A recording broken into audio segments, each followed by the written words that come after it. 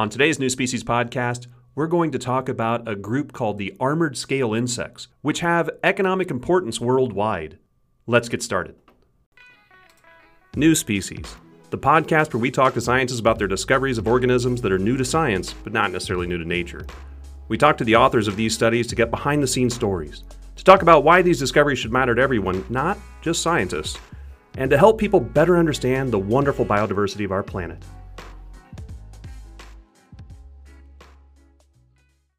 If you'd like to support this podcast, go to patreon.com/New Species Podcast. Welcome to the New Species Podcast. I'm your host, Brian Patrick, and today I'm joined by Dr. Scott Schneider, a research entomologist in the Systematic Entomology Lab at the USDA's Agricultural Research Service in Beltsville, Maryland. He's here today to talk to me about his recent paper in Zookeys, in which he and his co-authors describe 4 new species of armored scale insects from Panama. Welcome, Scott. Thank you for having me. It's nice to be here. Oh, it's my pleasure. And what an interesting group we're talking about. I don't think a whole lot of people know about these, but they are economically important throughout the world. But again, I don't think most people know what these are. Let's start at the larger scale. What is a scale? Pun. What is a scale insect? Well, they are an unusual group of insects, to say the least. If you think about the features that make up a typical insect, the scale insects like to flaunt the rules. So insects usually have a well-defined body segmentation plan. Scale insects have a very simplified body plan where the definitions between head, thorax, and abdomen have disappeared. So really their body plan is a simplified oval shape. They do not have wings. The only life stage that has wings in scale insects are adult males. Adult females never have wings, and insects typically do have wings. Insects usually have 3 pairs of legs, and often in the scale insects, they have lost their legs entirely, or they can have, various forms of reduction of their legs. So they're legless, generally.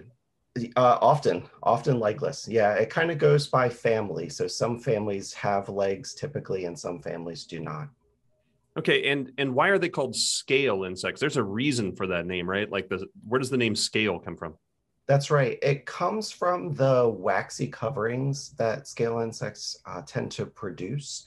So most of them have various wax-producing structures, pores, and the such ducts, and they produce wax of various kinds. And again, it depends on the family that we're talking about. So people are often unfamiliar with scale insects, but the ones that people do tend to know most often are mealybugs. When I mention mealybugs to the general public, a few light bulbs click on, oh, I've heard of that. I've seen that before. And so mealybugs get this common name from the type of wax that they produce, which is a fluffy, mealy sort of white wax on their body. And then the insects that we consider to be more scaled would be something like the armored scale insects, which is the group that we were talking about in this paper, where they form a waxy shield over their body, and they live underneath of this shield.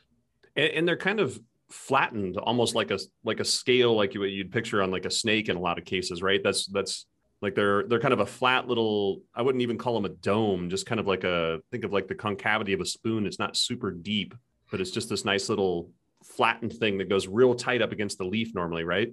That's right. Yeah. So they're very closely pressed to the plant.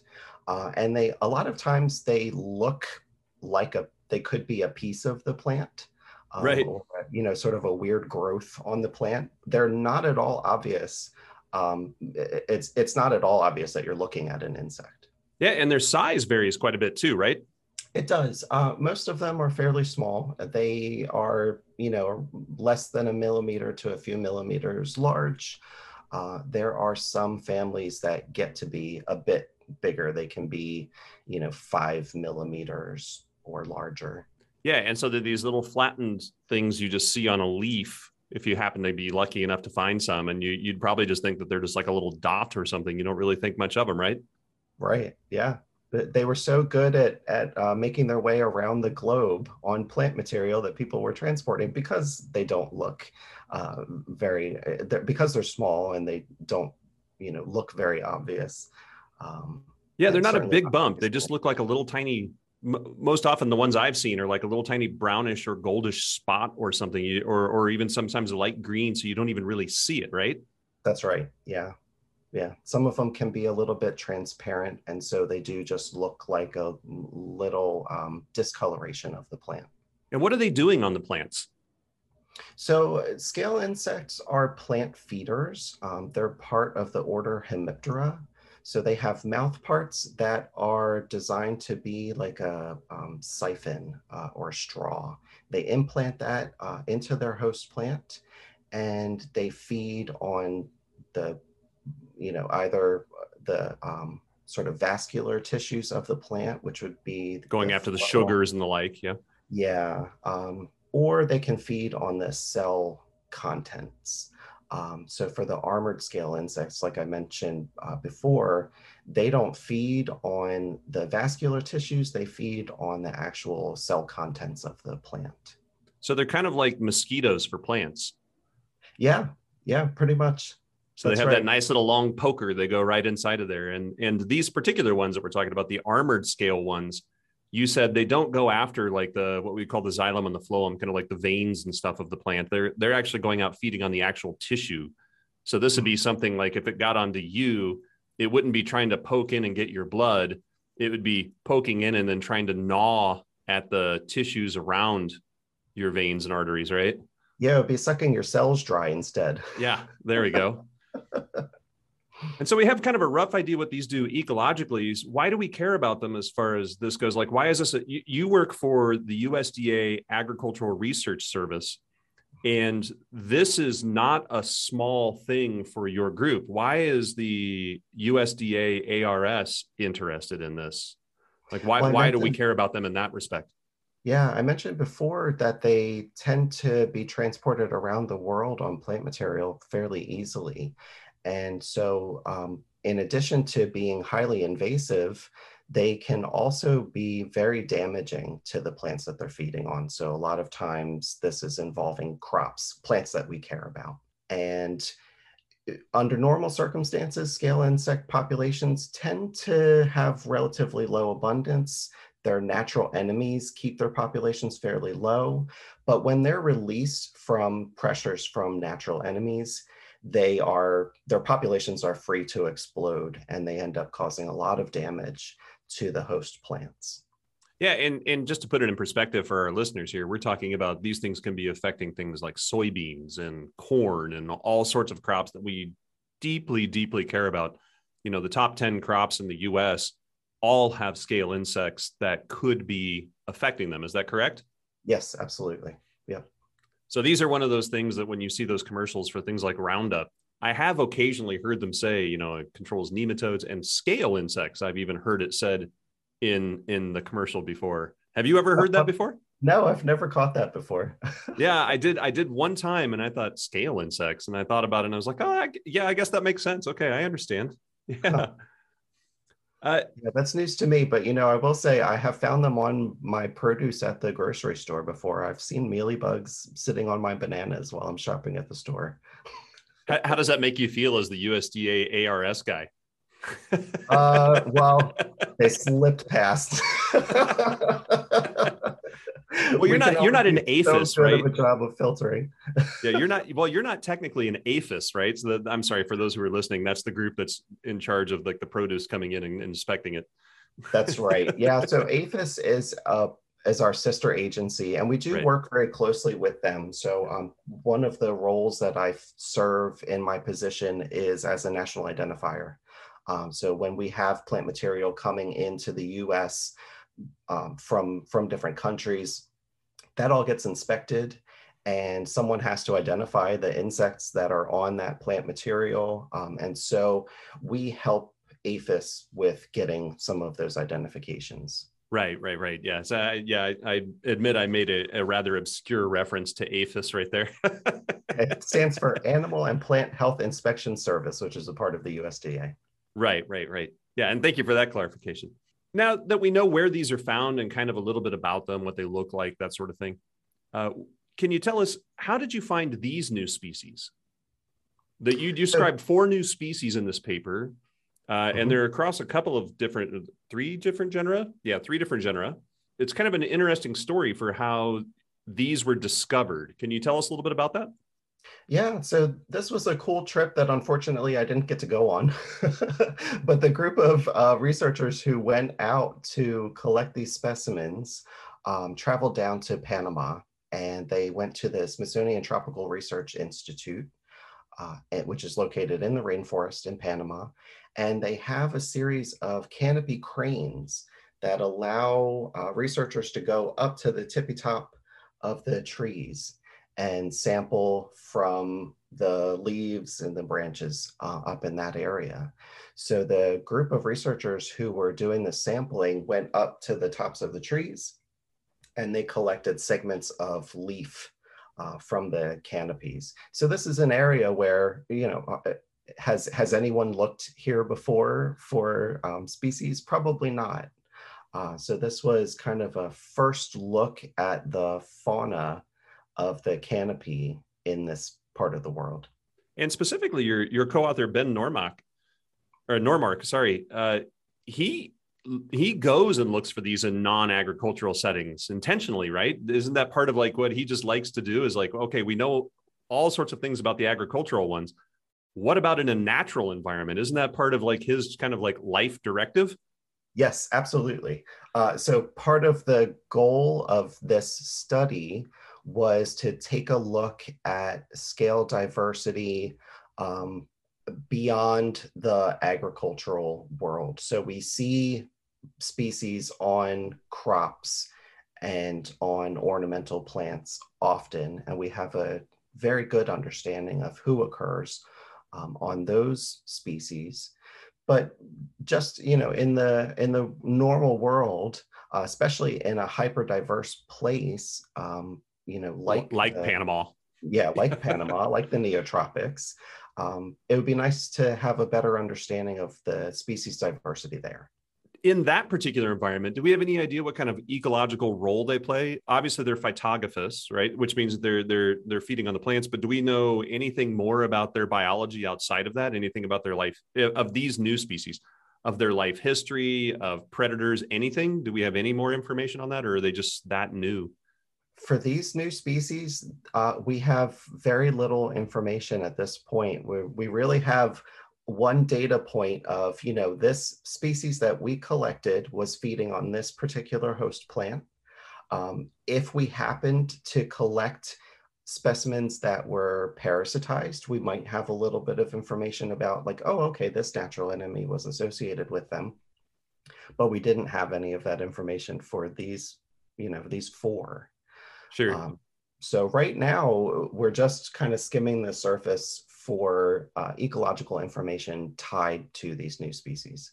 You mentioned some of the natural enemies that typically, I understand we don't know them for these four species. What kind of natural enemies do these things normally have? Typically, you would have wasps that are parasitoid wasps. So Encarsia, for example, tend to attack scales fairly often. So they sting them, lay an egg on the inside of it or the outside of it, and then let that thing go until it finally kills the host and the little new baby wasp comes out? That's right. Yep. They mummify the host insect, and a baby wasp emerges, or several baby wasps emerge. Now, this is the part where it should start blowing people's minds, because some of these scale insects are a millimeter or less, which means that their parasitoid wasp is probably a millimeter or less. Yes. And that means that the baby of the parasitoid wasp is way smaller than that. And the babies of these armored scale insects are very, very tiny. That's right. You even allude to in the paper that the larvae are almost like dust. If these things don't have legs, which you said earlier, which is just mind blowing, by the way, at certain stages of their life, they have no legs, and it's not like a maggot or something rolling around. It's like a little insect that's just stuck there. Like, I can't move. Uh-huh. How are they moving around?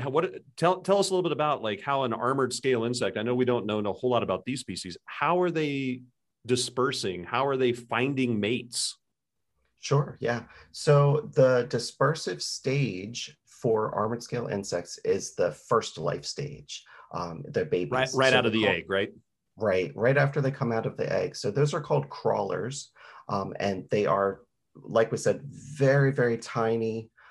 They do have legs, and most often what they will do is they either settle on the host plant close to where mom was, or they can be more widely dispersed in a fairly random way. So they can be wind dispersed because they're so tiny, they can just be blown away. And then they land on some plant somewhere and settle down and try to feed on it. Or they can undergo something called phoresis, where they hitch a ride on another organism, another insect or animal, and that animal takes them for a ride. They land on a host and they settle down. For armored scales, once they settle down and start to feed, they go through their first molt, and the next life stage is a legless blob. It's basically a pair of mouth parts implanted into the host, and a blobbish body. Even their antennae are extremely reduced because they don't really have much of a need for sensory information from the world around them. They're staying put in this place wherever they settle down. And then for females, the adult female looks very similar as well. She's basically just a larger version of this simple blob-like insect. For males, they undergo a couple of pupal stages where their body transforms more dramatically, and they emerge as an adult male that looks more like a typical insect. So the adult males will have legs, well-developed antennae, and wings typically, and they are free to fly around and find females to mate with. This means their life is very, very short as an adult male. So they usually live about a day, maybe two. They have just enough time to get out there, find some mates, pass on their genes, and then they kick the bucket. And when it comes to, so we're getting into the life history parts of this now. You were just talking about going through all those life stages. As we alluded to earlier, these are plant feeders, and sometimes they can be very specific, and sometimes they can be what we call polyphagous. In other words, they can go to lots of different host plants. Mm-hmm. When it came to naming a couple of these species, you named them after the plant on which they were found, right? That's true. Yep. Yeah. So whether or not that species is a specialist on that host, time will tell.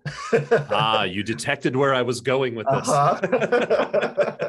this. This happens fairly often in the scale insects. People use the host plant as inspiration for the name of the species, and then down the road we find, well, actually that scale insect is able to feed on lots of hosts. So naming it after the host plant wasn't all that informative. Yeah. Well, it might be. You don't know yet, right? It might be. Yeah. Sometimes you just need to find a name. Yeah. And one of them was the first species you name in the paper, Clevaspis sylvatica. Mm-hmm. Tell us a little bit about the specific epithet of that one. So you chose sylvatica for kind of a more generalized reason. What was that one about? Right. So sylvatica, selva refers to forest, and in common usage, it's referring specifically to tropical rainforest. So we used that as a more general indicator of, this is the species that came from the neotropics, from a tropical rainforest. So this fourth species that you name, correct me if my pronunciation is wrong, Rungaspis neotropicalis. Yeah, that sounds right. What does that whole neotropicalis specific epithet have to do with things? Well, we decided to call this species in particular Neotropicalis because it is a neotropical member of an otherwise afrotropical group. Rungaspis is the genus, and it was previously known only from the Afrotropics. And so that would mean Afrotropics, we're referring literally to Africa, like right. A whole different continent. Right. Neotropics we find in the New World, hence neo as a way to say new, and the new tropics, which would be Central South America regions, right? That's right. Mm-hmm. So, Yeah. And so so please continue. I'm sorry. I was just clarifying the biogeography terms. oh, sure. No, no problem.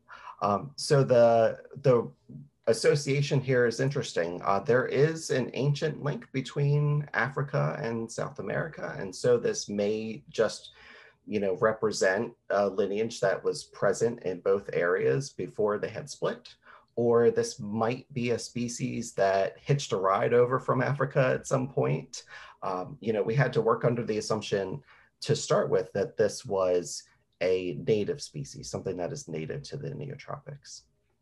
And that's where you're still at this point, as I recall reading the paper, right? You're still not quite sure. You have very, very long remarks on this particular one going into some of this. And you basically just conclude, well, we haven't got evidence that it's an invasive I don't really like that word. Let's say adventive species from Africa. So we're just going to assume for now that it's native? Question mark? Until we have evidence to the contrary. The best assumption we can work with is that it's native to where we found it. And just to bring this all together now, a lot of people may be thinking in their brains like, well, okay, sure. So you're right. It could be found in two different places. And if it is adventive, which means that that's a kinder way to say that it's exotic or it's not originally from here. Listen to my podcast with Adam Brunke a few episodes ago for our listeners, if you want to know more about that. Since this is over here, people may be thinking in their brain, well, how would it get all the way over here from Africa? Think back to what I just talked to Scott about a few minutes ago with how small these little things are as soon as they come out of the egg. They're almost dust-like, right? Think about less than a millimeter that you probably wouldn't easily spot this with your naked eye if you could at all, right? No, it would be very difficult to spot. In fact, you're more likely to inhale it by accident than you are to ever see it, because it would literally be like dust. And if you can imagine, there are global wind patterns that bring dust and all sorts of things over in the atmosphere across the Atlantic Ocean. So it is conceivable that it came from the Afrotropics, but obviously you just don't have the conclusive evidence for that. Right. Yeah, it's possible. Now that we've covered a lot about these species, and we've even talked about how they got their names, the one area that we haven't really talked about is how did you decide that these were new species? These don't exactly seem like organisms that have lots of horns and hooks and all sorts of crazy things about them. They seem pretty subtle. So how do you determine that these are new species, especially across 3 different genera? So you got 4 new species in 3 different genera. How did you figure that out? Yeah, well, to help us out, we use a combination of molecular and morphological data sources. So actually in this project, where we start is with some molecular evidence. We have used DNA to help us place them in the appropriate genus, along with their closest relatives. They're a part of a phylogeny, at this point. And so what I mean by phylogeny is this is like a family tree to see how species are related to one another. And it also points out, the phylogeny helps to point out where we have little groups of specimens that are separate and distinct from others that are known. And here's, a little group all to its own. And we take a look at it morphologically, and we're not sure who this is. It doesn't key out to any of the known species that we've seen before. And that's when we dive deeper into the morphology.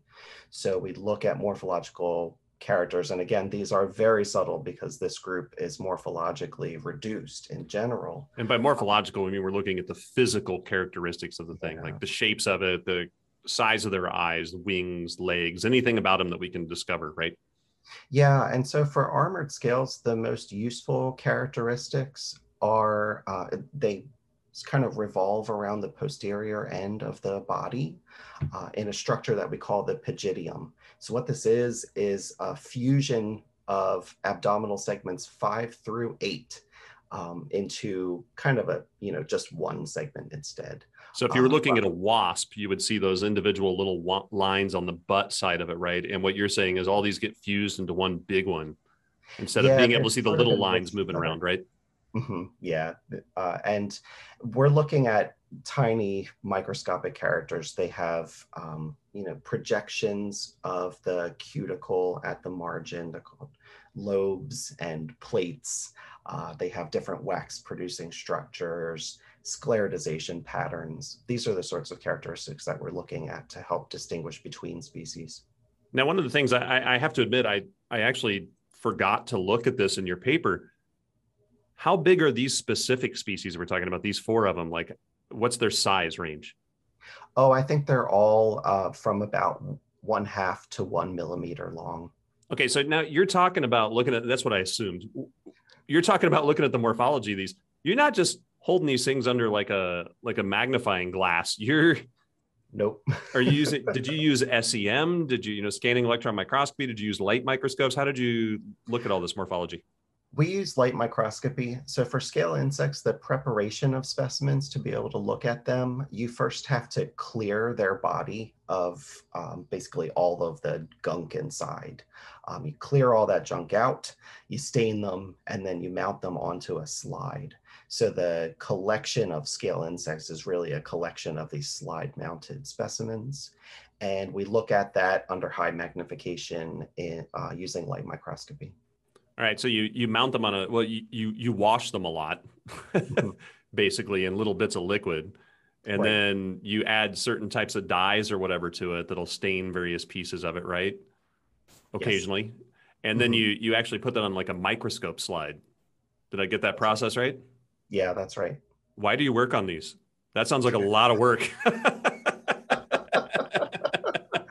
Well, so I think a lot of insects, you can find their charm in the dramatic color patterns, of the body, the dramatic, color patterns of the wings. For the scale insects, I think they are charmingly weird. And that's why that's fair. Yeah. And maybe the people who work on them are charmingly weird too. I would call you charming, but I wouldn't call you weird. Well, maybe because you work on scale insects. Okay, how about that? Sounds fair. Thanks. But I'm going to go with what E.O. Wilson says, and this is the kind of the mantra that I took on. I don't have a whole lot of room to speak. I work on the smallest of the spiders in a group called Linophiidae, which are like generally anywhere from 1 to about 4 millimeters long, and you have to look at their naughty parts, right, the genitalia. So I don't have a whole lot of room to speak. E.O. Wilson said, what you do is if you want to work in a group and you want to be very successful in science, find the thing that nobody else is working on or that very few people work on and go be an expert in that. Yeah. And eventually somebody will need your expertise and you'll have your own niche for it. So that's part of what I did is I chose a group of spiders that nobody really wants to work with because they're difficult. A guy I talked to a couple of weeks ago chose a group of oysters that he said oysters in general, nobody wants to work with. So he thought they were wide open and thought, I'll try those. And it sounds like scale insects, if there are listeners out there who are budding entomologists who are thinking, well, butterflies and everything are really cool, but there's so many people who work on those. How about maybe the scale insects, right? Particularly the armored scale insects. Absolutely. Yes. We need people to come work on scale insects. In fact, the community of scale insect experts is largely retired. And so if you are a budding entomologist, come over to the scale side. We need you. Yeah. I think a lot of these kind of underserved groups could say that. I don't think people understand, when we have, 1 million arthropods that are described, let alone the tens of millions that aren't, how many of those are not a beetle? Right. Right. So there's lots of work out there to be done. Absolutely. And this kind of gets us to the last question on all of this that I wanted to make sure I asked you. Why is this biodiversity discovery, like going after new species and like, so important? Yeah, well, I think about this from a few different perspectives. I think there's a very practical reason in which, in order for us to make good species identifications, we have to have a good idea of the diversity of a group. And the more we know about the diversity of that group, the better prepared we are to make accurate identifications. And then all of the important metadata that goes along with that species name. So the things we were talking about before, the host plant, the natural enemies, the symbionts, all of that is tied to the species name. So the more you know about a group, the more likely you are to make correct identifications for species. In a job like what you have, that gets to be critical, right? Because we're talking, there could be something unknown that comes in that could literally devastate a crop nationwide in a very short period of time over the course of just a few years if we don't figure out quickly what it is, identify it, and be able to get to it. So Absolutely. Even just going to a very pragmatic, anthropocentric, the human-centered idea, in this case, you're doing critical work to protect our country and our interests. Mm-hmm. So for that, I thank you. I don't think that a lot of people understand that that's a real job of entomologists. Yeah, well, thanks. Yeah. Has anybody ever thanked you? Like, thank you for your service to our country. No. Well, yes, someone just did. Yeah. For the first time. You're welcome. And I say that to all of my guests on my podcast, as far as, going retrospectively now, I want to say thanks to all of you, because we really do provide a service to our world by trying to get out and find and name all of these species together. And Scott, I want to thank you very, very much for coming on the podcast. It's been a real treat talking to you, and I've had a great time. And I hope you had a fun too. Yeah, thank you very much. It's been great joining you.